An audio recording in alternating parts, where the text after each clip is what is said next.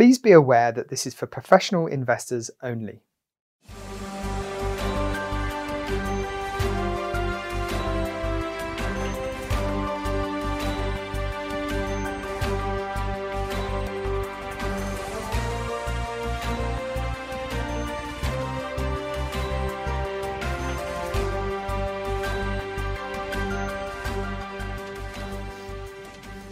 A very good morning.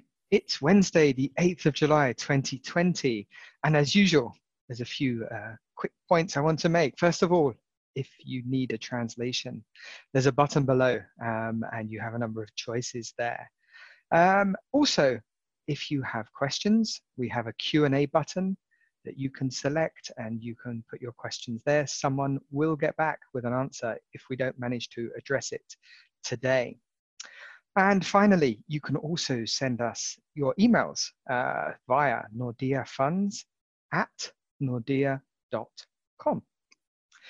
Right, well, as usual, we start the session today with a macro piece. And today I'm pleased to have Stephen Friedman with me. Stephen is a senior economist and he is chair of the Fixed Income Investment Policy Committee at Mackay Shields. Steve, are you there? Can you hear me? Yes, I'm there. Good morning. Hi, how are you? I am very well. How are you? Yeah, all good. Thank you. All good. So, Steve, you've got an interesting background. You actually worked for 15 years at the Federal Reserve Bank of New York. So I was just wondering if you've been surprised by how aggressive the response has been from the Fed in response to the COVID issues that we're having. Yes. Yeah, and it certainly has been an aggressive response. To be honest, I haven't been surprised. Having worked there during the financial crisis, I think some of the lessons that they learned in that episode was that you really have to think ahead as to how a crisis is going to unfold, and then you have to act proactively and aggressively to limit the damage. And I think that's precisely what the Fed has done. I think they realized quite early on that this was a very unique crisis. This is one in which households, corporations, even state and local governments were going to experience a cash crunch, if you will. They would experience a shortfall in cash flow, and they were then trying to do whatever they could to offset that effect. So, as you know, the Fed typically provides a safety net in terms of a lender of last resort role to the banking sector. Well, what the Fed has done is that they've expanded that safety net so that it now includes highly rated corporations and state and local governments. And I think these steps have helped prevent an even worse economic crisis and have helped prevent this crisis from also turning into a financial market crisis. And then they've been very aware of the challenges that households would face as well.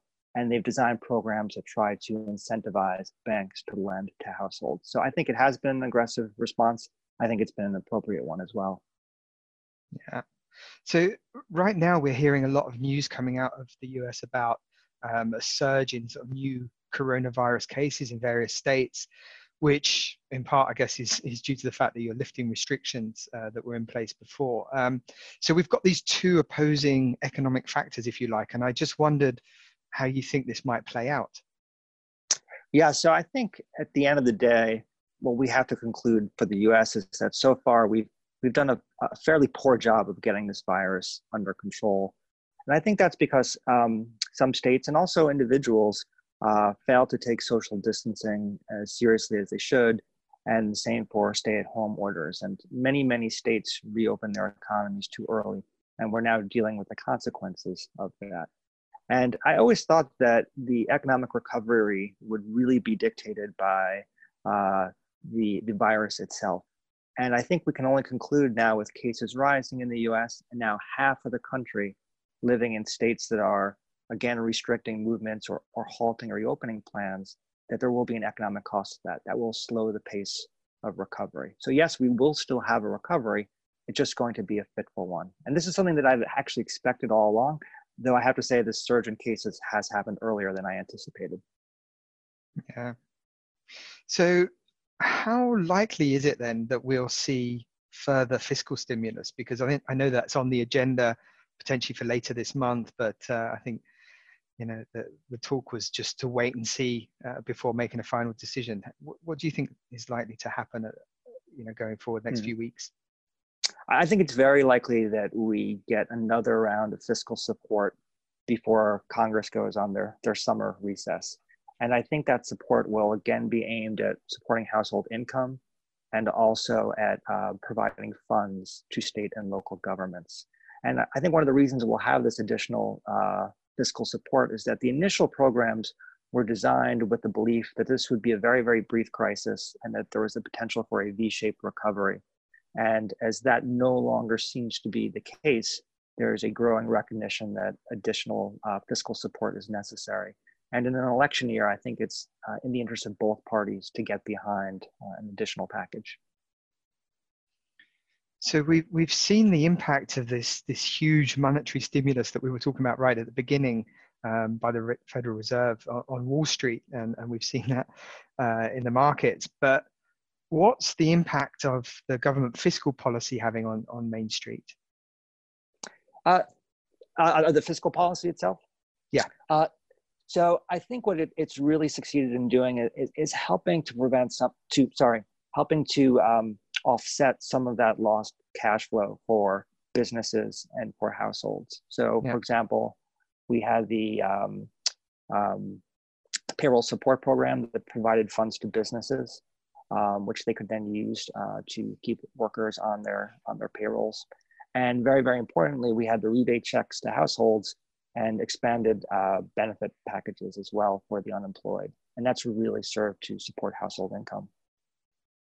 When I first saw the graph that we were just showing there, it didn't look too impressive until I looked at the left-hand side where you see it's in trillions. So the slightest little movement here makes a huge difference. Exactly. And I think that's a very important point. And I think that graph is really a great illustration of what fiscal policy can do. So those two blue areas represent inflows to households, so they're represented as positives. And the dark blue is basically wages and rental income and income on assets. And yes, it's hard to see, but that did decline in recent months. But the light blue is the offset being provided by the government in terms of those support programs directly to households.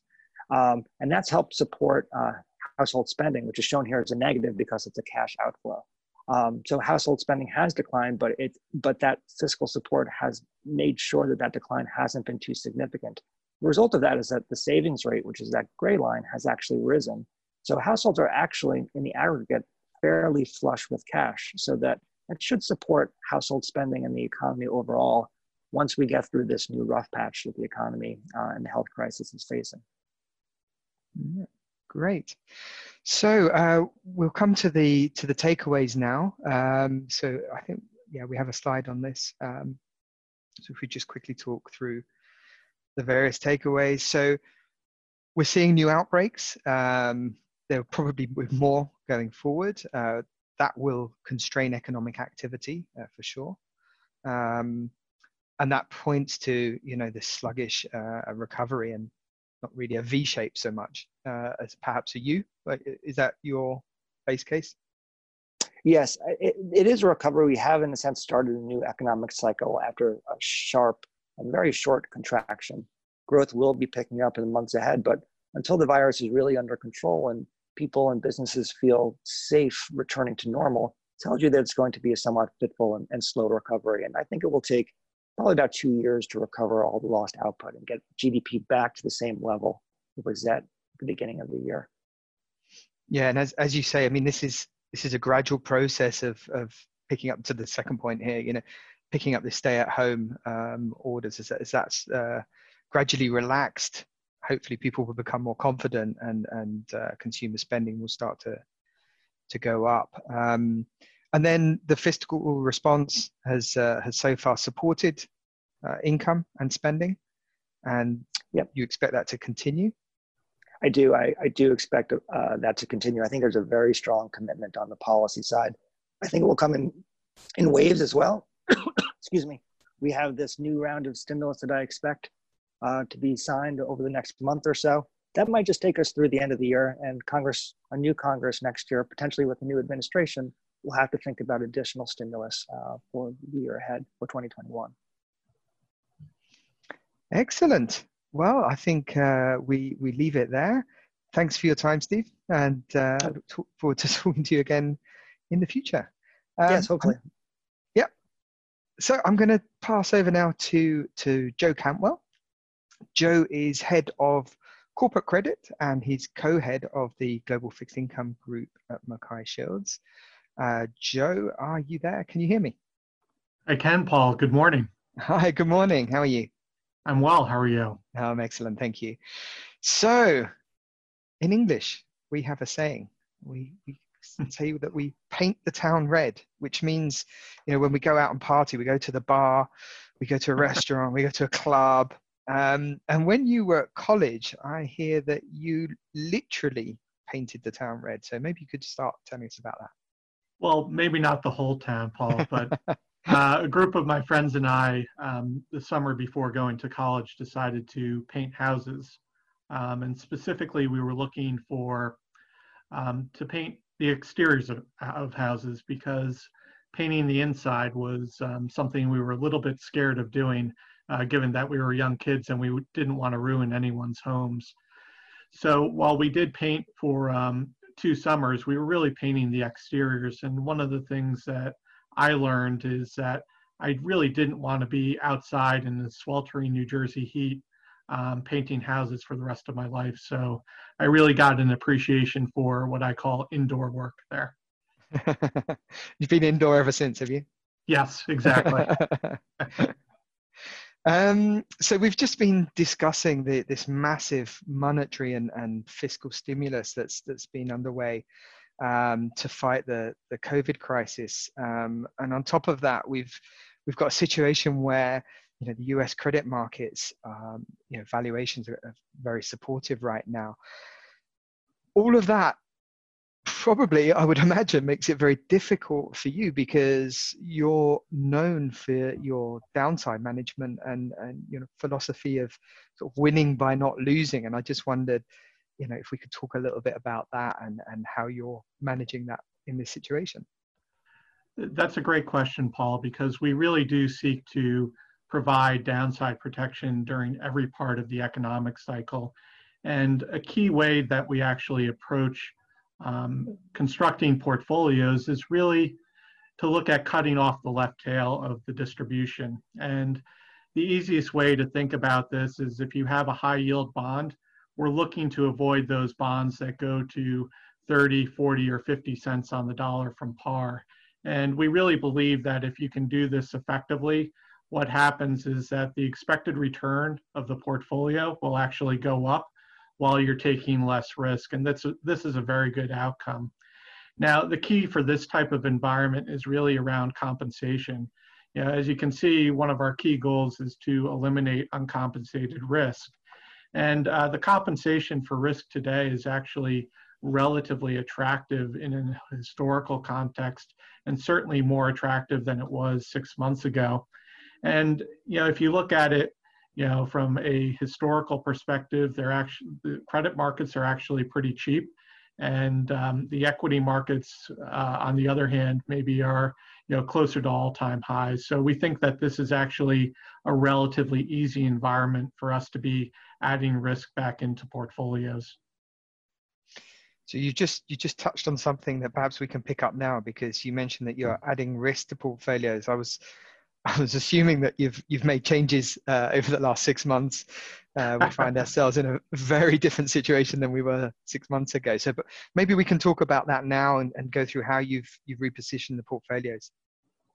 Sure. So maybe just to take a step back, over the last couple of years, we've really been focused on some imbalances that have been building in the global economy.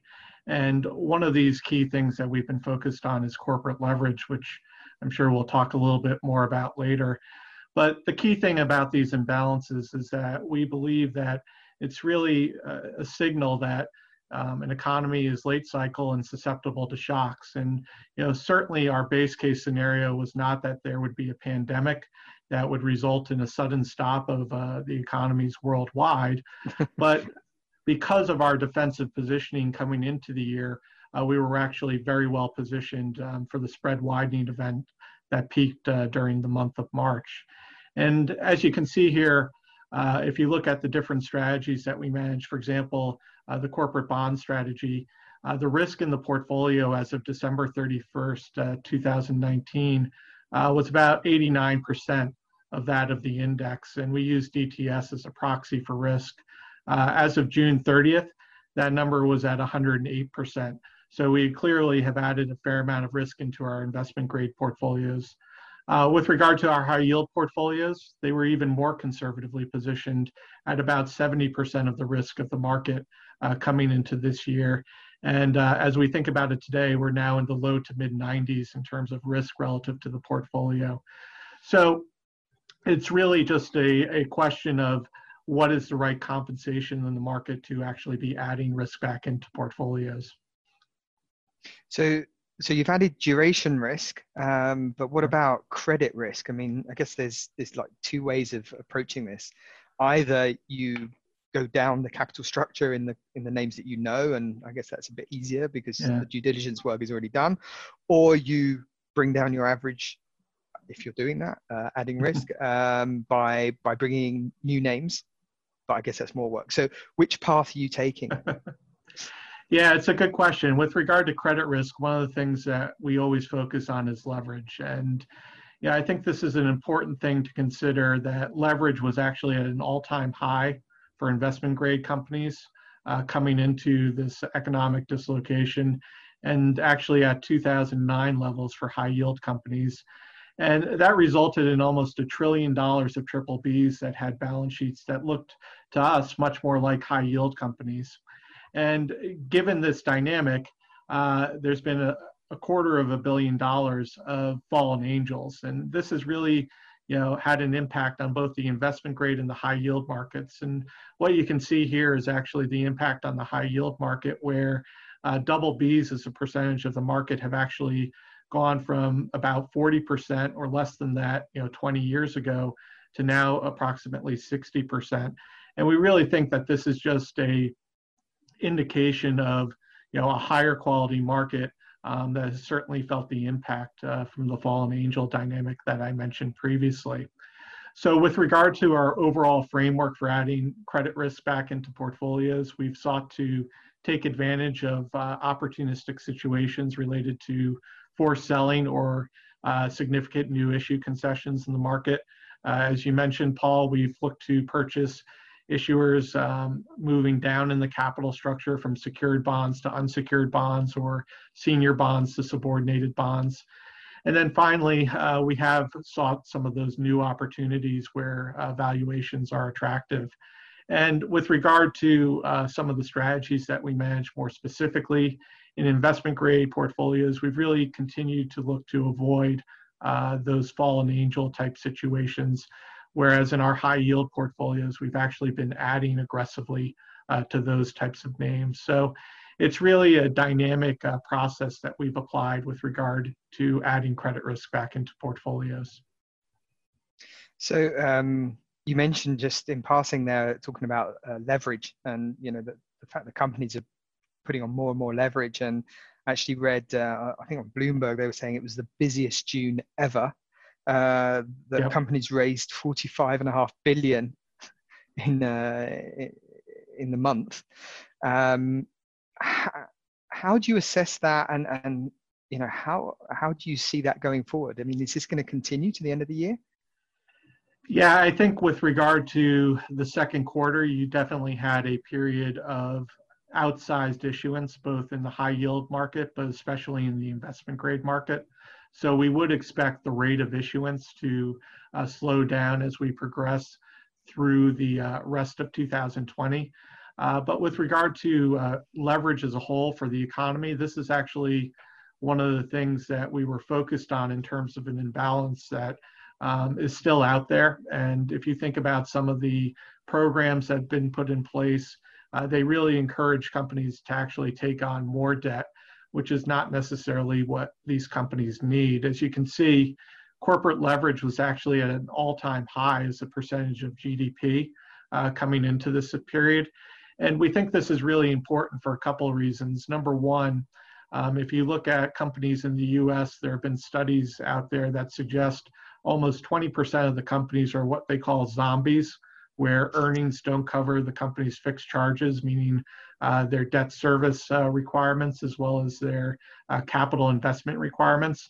And we think that those companies will certainly continue to zombie on, if you will, by zombie apocalypse, is it? Yes, there will be a zombie apocalypse by adding additional debt to their balance sheets. But it's something that, as we think about businesses from a longer term perspective, certainly gives us pause. And the reason for that is that these companies, because they have so much debt, they're unable to invest in either new products or new capital projects that will provide a good return on investment. And as a result, many of these companies are actually more susceptible to technological disruption from companies that actually don't have significant debt on their balance sheets. So when we think about this in terms of our philosophy and process, these are the types of situations where compensation for risk is oftentimes inadequate. Sounds to me like you're making a very strong case for active management in this space. It sounds quite dangerous and actually speaks to your, winning by not losing philosophy. No, that's absolutely the case. We think that certainly ETFs and other passive vehicles are playing a bigger role in credit markets. And that's something that we can take advantage of because there will be certainly periods of times where these credits, which are zombie credits, will perform quite well. But ultimately, the fundamentals do matter. The basic credit analysis does matter. And over time, our process has consistently allowed us to avoid those losers, as you pointed out. Yeah.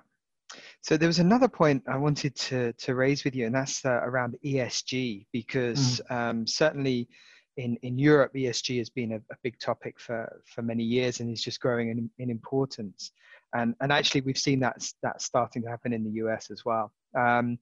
But you guys are a bit ahead of the curve because you actually run a US investment grade ESG strategy for us as well, which we launched in February last year. On the US corporate market, how important is ESG analysis as part of that fundamental sort of traditional analysis, and how do you integrate that into your process? Yeah, so Paul, we really believe that ESG is extremely important in terms of the types of risk factors that we look to identify. And in fact, 15 of the 35 risk factors that we look at in terms of bottom-up analysis of companies have an ESG orientation to them. And I think one of the important things here is that we're not new to ESG, and ESG is not new to us. It's actually a process that's been incorporated into our philosophy for many, many years now. And I think one of the key things about ESG investing is that it's always easy to exclude a company based on the fact that maybe they're in an industry that you're not in favor of, that's maybe not friendly to the environment, for example, such as the coal industry. But the real art to ESG investing is actually trying to evaluate those companies that are in more of a turnaround situation. And we believe that those actually provide the best opportunity, not only from an ESG perspective, but also from a broader perspective in terms of the total return potential for those types of situations can be quite attractive. So as we think about ESG investing, it's something that is part of our DNA. And it's certainly something that is a key contributor to our performance over time. Excellent. Well, with that, I think we'll get just to some of the key takeaways. We have a slide here. Yep, here we go. So, we were talking at the beginning about the fact that you're going to be sticking to that process of eliminating uncompensated for risk, targeting that sweet spot, winning by not losing. Duration has gone up in both the US corporate bond and US high yield. And I think we saw there you're actually ahead of bench with the investment grade and just a little bit behind on the high yield. If I read that right? You did? Good. The same time, credit quality, you're seeing more and more double B names in the market, and yep. that's having an impact as well. And then the corporate leverage, we saw that chart where you have the spike in issuance. So that's something that investors need to keep a very close eye on. And then the ESG exposure is an additional risk factor to any portfolio, I guess. And so avoiding companies with low scores, low ESG scores, only it fits with your philosophy, but obviously it makes sense as well. Is there anything else you'd like to add before we call it a day? No, that summed it up quite nicely, Paul. Great. Well, thank you to you both. Thank you, Stephen. Thank you, Joe. Next week, we will be discussing global infrastructure. Global infrastructure is on many government spending agendas right now as a way to help sort of kickstart the economy. But it's also interesting because global listed infrastructure companies tend to have higher dividend yields, and also there's inflation protection characteristics within the asset class that make it super interesting. So don't miss that, whatever you do. That's going to be a good discussion. In the meantime, don't forget to visit our Stay Alert microsite at nordea.lu, and there you'll find all of the past interviews, podcasts, Q&A, and we will be uploading this discussion as well in the next day or two. That's it for today. I look forward to seeing you next week.